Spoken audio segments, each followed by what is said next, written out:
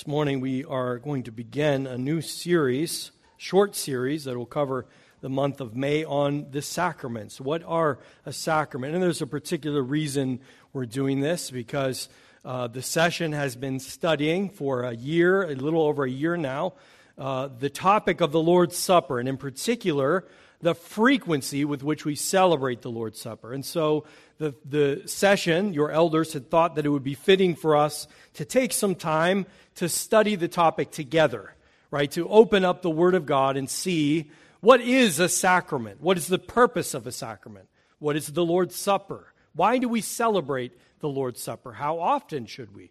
What is baptism? Right, and so we're going through the month of May to be looking at this topic. And this morning, we're just going to be considering in general, what is a sacrament? What's the purpose of a sacrament? What does it do? Why do we have sacraments? We live in an increasingly disenchanted world. And maybe you've heard that term before, but it essentially means that what you see is what you get, right? Our culture doesn't respond to the idea that there is anything beyond this material world, that there is a spiritual realm or a God who is directing and controlling the flow of history. So we only believe in what we can see, what we can touch, what we can analyze and observe through scientific observation. Those are the things we hold true, right? That's what it means to live in a disenchanted world. But at the same time, we also live in an increasingly post-literate world. That means that we are increasingly moving away from being a literate society. That means not necessarily in a bad sense, although I do think it is bad, but we're moving more towards a visual culture, right? Where the medium in which we communicate is visually. I've been told just recently, actually, that Facebook is outdated. It's for old people. I had no idea. I didn't even know, but apparently, TikTok and Snapchat are the ways that YouTube, through these little bite-sized videos where the younger generation is communicating with each other, right? They're telling their own stories through their cameras on their phones. So we live in a very visual culture. And some in the church think that we should respond to that, right? We should tailor and adopt our worship to meet the demands of the culture. We should be more visual. We should have drama. We should have videos. We should have skits in our worship. Well, the amazing thing about God is that He knows who we are. He knows what we need. And He has given us everything we need, not only in His Word, but also in the sacraments. See, what we find is that God has given us a drama. God has given us a visible enactment of, if you will, or a reliving of the story of redemption in the Lord's Supper and in baptism. These are very visible, tangible ways that God condescends to us to come and meet us where we are, because He knows we need visual along with the Word. So God meets us where we are. So the question this morning is, what is a sacrament? The text that we're going to be kind of drawing from, and as an example, is the text we read, our New Testament lesson from Romans chapter 4. And we're going to be covering the larger catechism questions 161 through 164, which are printed in your bulletin. Now, we're not going to address everything in there. There's a lot. I've just included them for your reference. This morning, we're just going to answer the question, what is a sacrament, by looking at the sign and a seal. A sacrament is a sign and a seal. But a sign and a seal of what? Well, of Christ and the benefits of the new covenant. So we're going to look at what is a sacrament under those two headings. So let's pray this morning before we consider this. Our gracious God, we thank You that You have condescended to us, not only in the sending of Your Son, who took on flesh and dwelt amongst us, and is now seated as the God-man at Your right hand, but Father, You have given us visual, tangible, tactile ways of demonstrating Your love for us, of showing us the gospel truths, the promises that are exhibited, that are displayed for us in baptism and the Lord's Supper. And so as we consider these things this morning, we ask for wisdom, for we pray this in Jesus' name, and amen. Question 162 I will read. It says, what is a sacrament? A sacrament is an holy ordinance instituted by Christ in his church to signify, seal, and exhibit unto those that are within the covenant of grace the benefits of his mediation, to strengthen and increase their faith and all other graces, to oblige them to obedience, to testify and cherish their love and communion one with another, and to distinguish them from those that are without. Now, there are lots of things here, and I just want to focus on two things. First, what is a sign and what is a seal? It said that these signify Christ to his church. What is a sign and what is a seal? Now, if you'll notice that if you looked back at the New Testament lesson in chapter 4 of Romans in verse 11, it says both of those things together in conjunction with circumcision. It says, he, that is Abraham, received the sign of circumcision as a seal of the righteousness that he had by faith. Abraham received circumcision as a sign and a seal of the righteousness that he had by faith. So what is a sign? A sign is a visible and physical appearance. Signs signify something. When you come to a stop sign, what does the stop sign signify? Well, sometimes it does. It tells you to stop, right? You come to the stop sign and it signifies to stop. The sign effects what it signifies. In the case of the sacraments, one of my professors used to say it's more like, instead of a stop sign, it's like a barricade. It really physically prevents you from moving, right? The sacraments really affect the thing that they sign, that they signify. Signs also declare, they proclaim, they preach through visible means. Some examples from the Old Testament, there are many, many signs which we could call sacraments, right? They signified something. The tree in the garden, right? It was the tree of life, it was called. Was life literally in the fruit that was eaten? Well, no, it was a sacramental. It was a sign. It was a sign that when eaten by faith, it would conferred life on the person who ate. Or you might think more generally of the rainbow. What was the rainbow a sign of? It was a sign to God that he gave to Noah that he would never again flood the earth. God would see the bow in the clouds, he would be reminded, and he would never again judge the earth in that cataclysmic way. There are other signs scattered throughout the Old Testament. The whole sacrificial system was a sign of the coming Christ. It pointed to a deeper reality, right? That's why the blood of bulls and goats didn't actually forgive you of sin, but it signified the forgiveness of sins. It was a sign that showed you the forgiveness of sins. So a sign signifies something to the person. It represents something. What is a seal? It's another word that's important here. A seal is used in the same sentence. A seal of the righteousness that Abraham had by faith. See, a seal is a visible mark that confirms or authenticates something as being either genuine or having the approval of the person who sealed it. We don't have this really in our culture, but if in other times when a king would send a letter, how would you know if it was authentic? If it came from the king's hand, well, it would be sealed with his signet ring. And that seal would signify to the person reading, this has the authority of the king. It comes from him with his blessing. It is sealed by him. It's authenticated by him. A seal pronounces that this is genuine.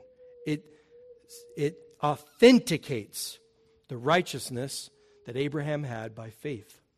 So for Abraham, circumcision is a visible reminder that he is righteous and included in the covenant people of God. And so we ask the question, what are the sacraments a sign and a seal of? What do they signify? What do they seal to us? Now, we're going to be speaking generally today, because next week we're going to look particularly at the Lord's Supper, and then we're going to take a break for a week, but the following week we're going to be talking about baptism. And one of the reasons why we've sort of reversed that is because Josiah Menchie, our newest little member, is going to be baptized on the 29th. And so we want to, in conjunction with that baptism, talk about what is baptism. What does the sacrament of baptism sign and seal? Now, it might be obvious, but the sign and seal that the sacraments are is of Christ and the benefits of the new covenant. Maybe that goes without saying, but it's worth also saying, and we're going to come back to this over and over again, that we don't want to too closely identify Christ with the sacraments, but we also don't want to divorce him. The sacrament is not Christ. Christ is in heaven with his Father. But the sacrament is a sign and a seal of Christ and the benefits of the new covenant. Now, one of the things that signs to us, one of the things that it shows us, is that there's no benefits apart from Christ. If we don't have Christ, we don't have any of the benefits. And you might be asking, well, what benefits? I mean, what benefits do we get from Christ? And we may just generally summarize that as in salvation. We, as humanity, have got ourselves into quite a predicament that we can't just overcome on our own, right? We fell from God in the garden by sinning against him. And the judgment for that sin is death. How many of you have overcome death?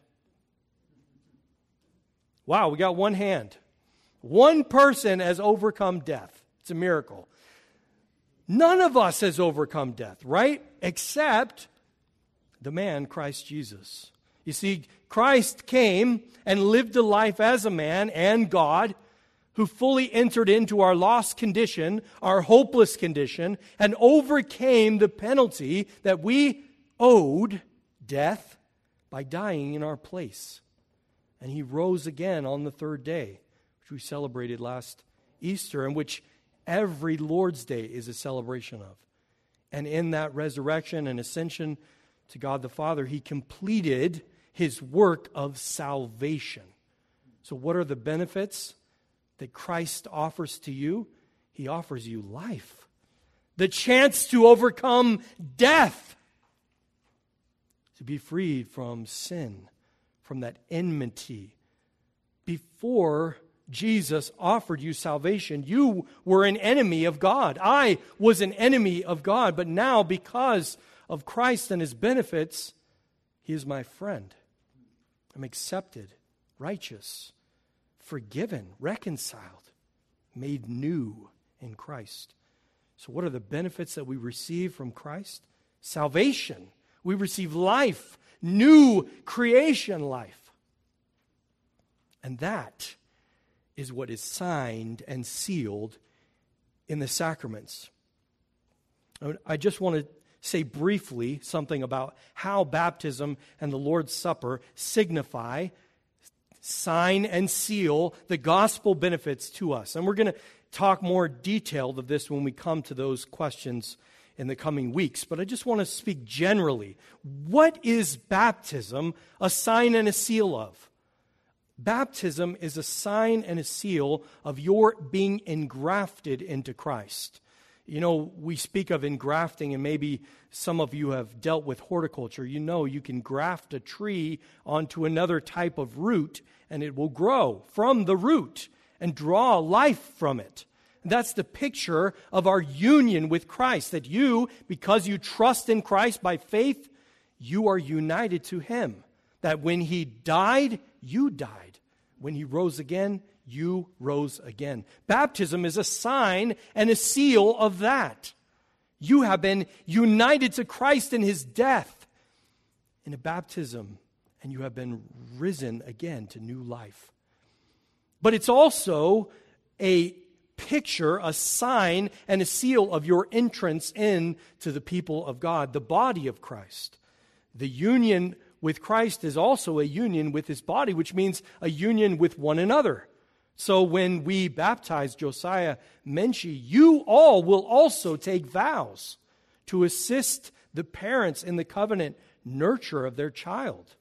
Because it really does take a village to raise a child. It really does take the whole covenant community coming alongside of the parents to nurture and bring up those children in the admonition of the Lord. And so it's also a sign and a seal that that child is being brought into the new community, to the covenant community.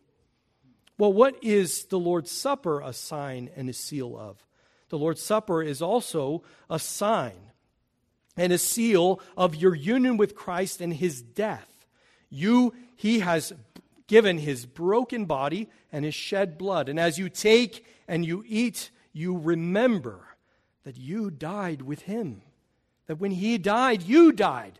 And that means you're dead to sin and you're alive to God in Christ Jesus. So the sacrament of the Lord's Supper is a sign and a seal that by faith you have Christ's righteousness, that His death counted for you, that you believed in Him, and so it is counted to you for righteousness, just as it was for Abraham, the man of faith. But this is really important for us to draw out. Christ is not a sacrament, and no sacrament is Christ. Some Roman Catholics identify the sign with the thing signified too closely. And we'll look at this more when we talk about the effectual means of salvation in a moment. But at the same time, we don't want to so separate Christ from the sacraments that the sign that they become all about us. It's not really Christ at all. It's about what I'm doing. And this is really the crux of the matter between Baptist and Presbyterians or Reformed. We believe that the sacrament is something that God does to us. God washes us in the waters of baptism, marking us with His name and says, "Mine. You are a new creature in Christ. You have been included in Him." God is the one who washes us in baptism. It's not our profession of faith. It's His declaration, His sealing of our righteousness that we've received by faith. And the same in the Lord's Supper. We're not setting our own feast. The Lord has set a table for us to feed us, to nourish us as we wander in the wilderness. So we don't want to so closely identify Christ that He literally becomes the bread and the wine, but we also don't want to so divorce Him that it's just nothing, that it's just a bare symbol, just a reminder to us, something that stirs the memory. This is a mistake. In the administration of the sacraments, the believer is not the star of the show. Christ is. They testify to what He has done for us. He has earned our salvation. He has washed us with new life. And He is feeding us mysteriously by His Spirit. But how? How then do the sacraments work? How do they become effectual means of salvation?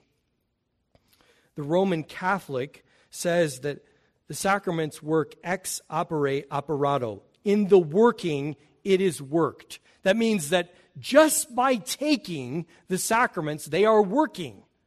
Just in the administration of them.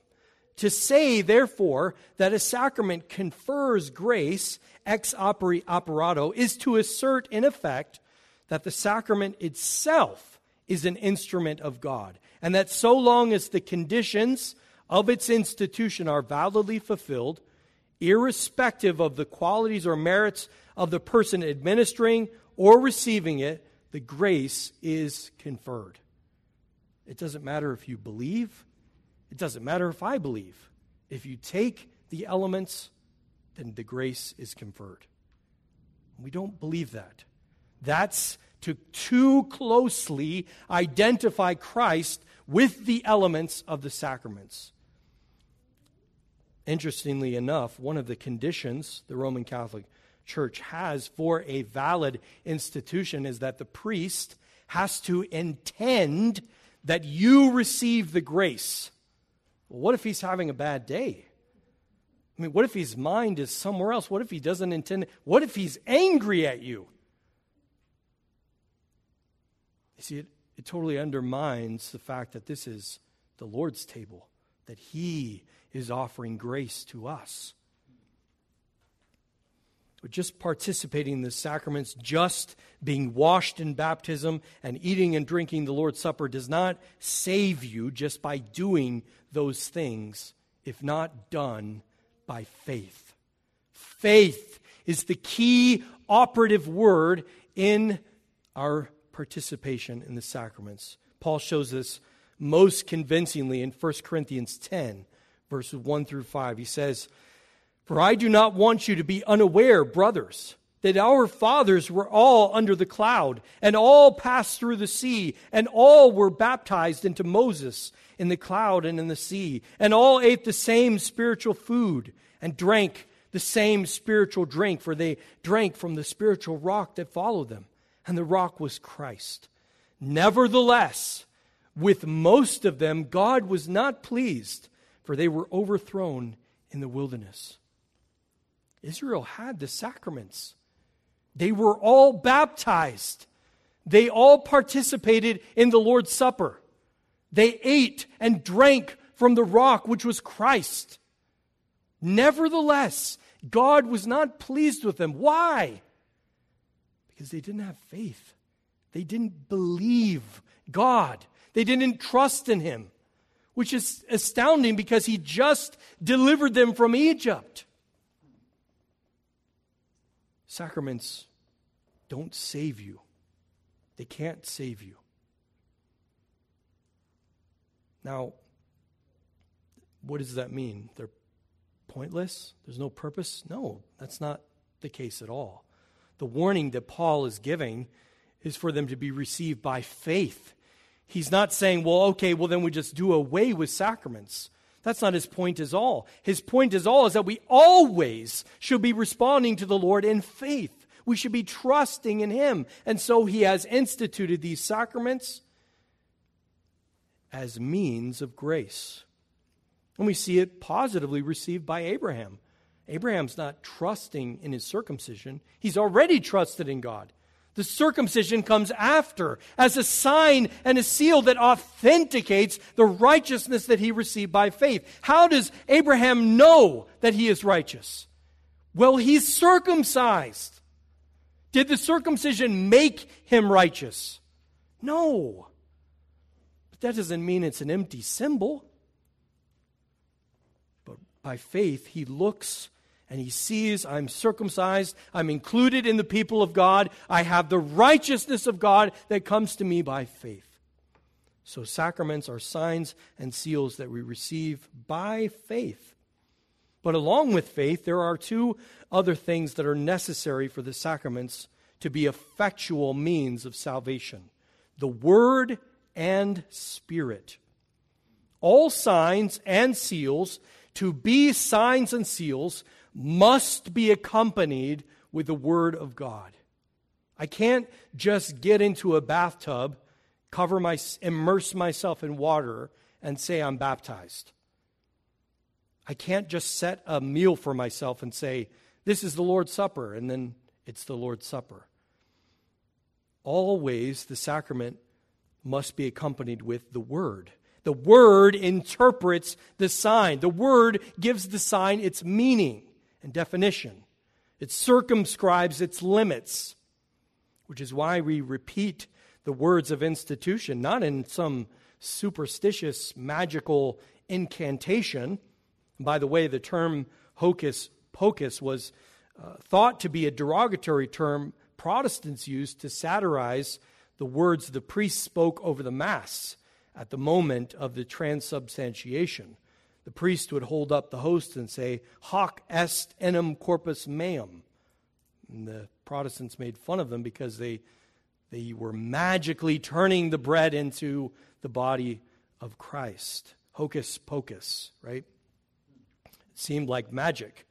But we don't believe that the Word is magical like that. We're not superstitious. We believe that the Word interprets the sign. It gives it depth and meaning. By the way, I've only been speaking of 2 sacraments, baptism and the Lord's Supper, but the Catholic Church has 7 sacraments. The reason why the Protestant Church only has 2 is because our Lord only instituted 2. He only commanded 2. He commanded in the Great Commission, Matthew 28, to go to all the nations, baptizing them in the name of the Father and the Son and the Holy Spirit. And he instituted, he commanded his Lord's Supper to be eaten and drinking as a reminder of his death until he should come again. Calvin was commenting on Ezekiel. Ezekiel was a prophet in the Old Testament, and he did some strange things. If you've read through Ezekiel, you know it's kind of a strange book. And he one time he lays on his side for a whole year, as he's prophesying about the fall of Jerusalem. And he does various things as signs pointing to a reality. And Calvin said this about it. He said, "This would have been a childish spectacle unless God had commanded the prophet to act so. And hence we infer that the sacraments cannot be distinguished from empty shows unless by the word of God. The authority of God, therefore, is the mark of distinction by which sacraments excel and have their weight and dignity, and whatever men mingle with them is frivolous."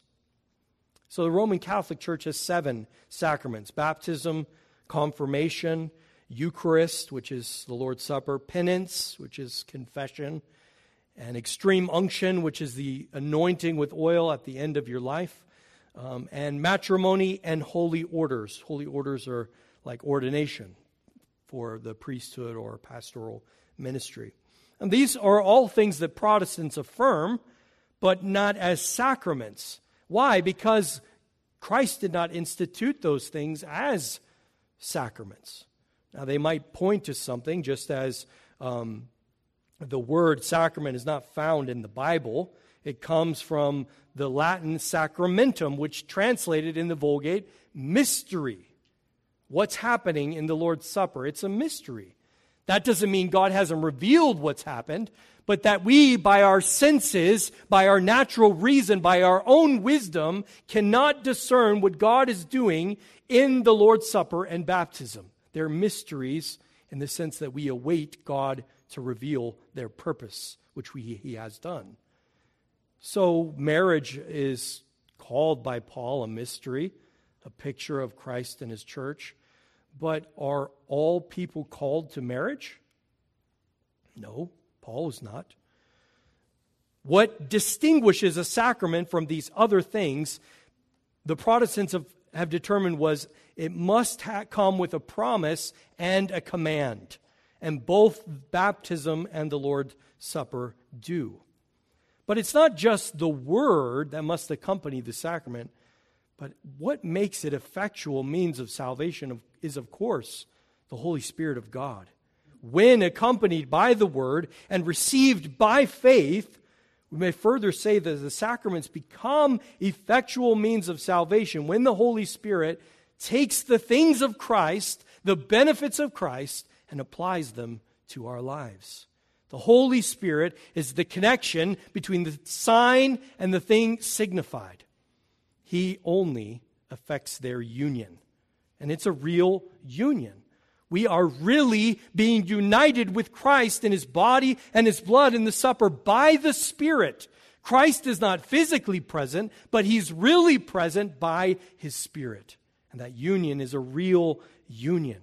And this is the crux of the difference also between a Baptist view of the sacraments and the Reformed. The covenant theology teaches that the sacraments are something that God does to us. They're something that the Holy Spirit takes the things of God and applies them to our lives. He marks us in the water sign of baptism, signifying you're now engrafted into Christ, which is your entrance into the church, His body. And it's not something we do. It's something we receive by faith. And it's the same in the supper. The Spirit nourishes our faith in the sign of bread and wine, signifying that you have been united with Christ in His death. The Spirit takes the things of Christ and applies them to us. And we are at best passive receivers of His grace, which is really exhibited and conferred. We receive. We come with the open hands of faith, and we receive. It's not something that we do. It's something God gives. Well, so what? What's the point of all this? Sacraments are a visible reminder that the gospel is true for you. They signify that you really are forgiven of your sins, that you really are reconciled to God, that you're no longer an enemy. God has given us fitting signs and seals that lead us by faith back to Him.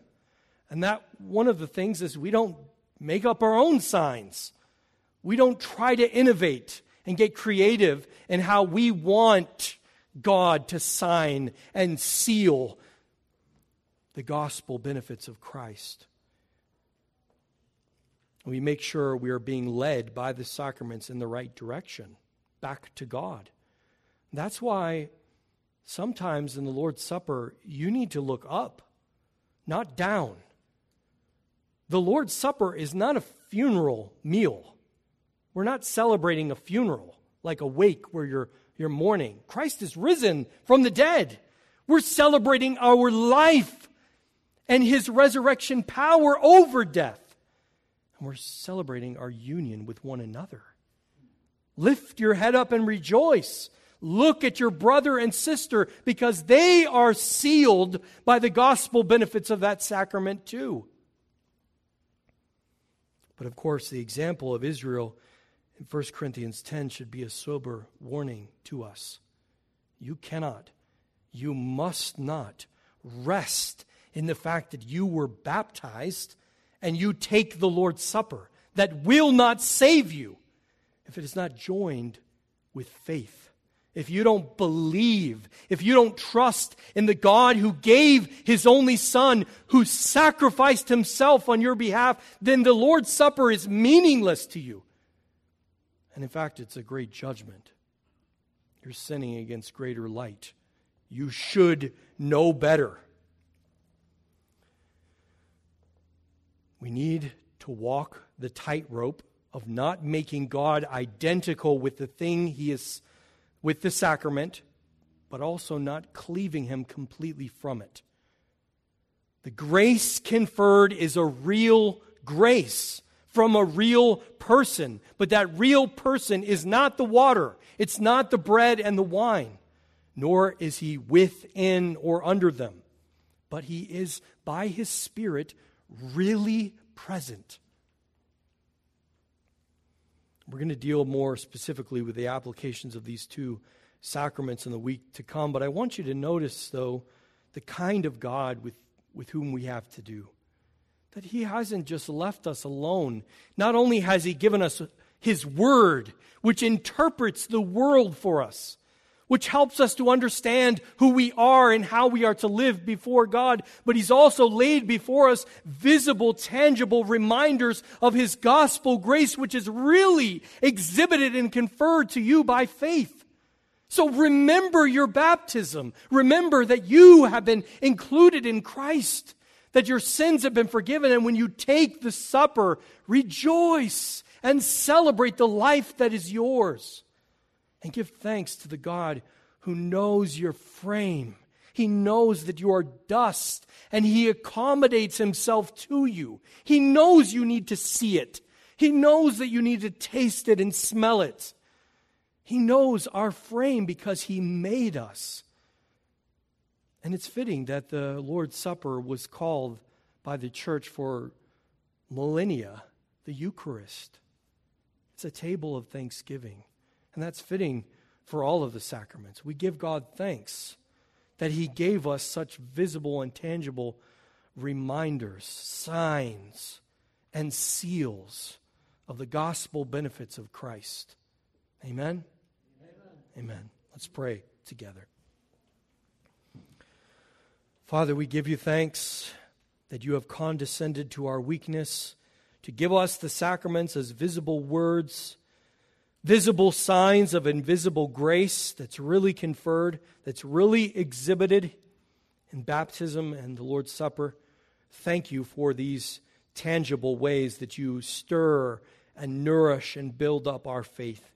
May we be reminded of our own baptism and the high calling it is to walk as new creations in Christ as we live out our life of faith. We pray this in Jesus' name, and amen.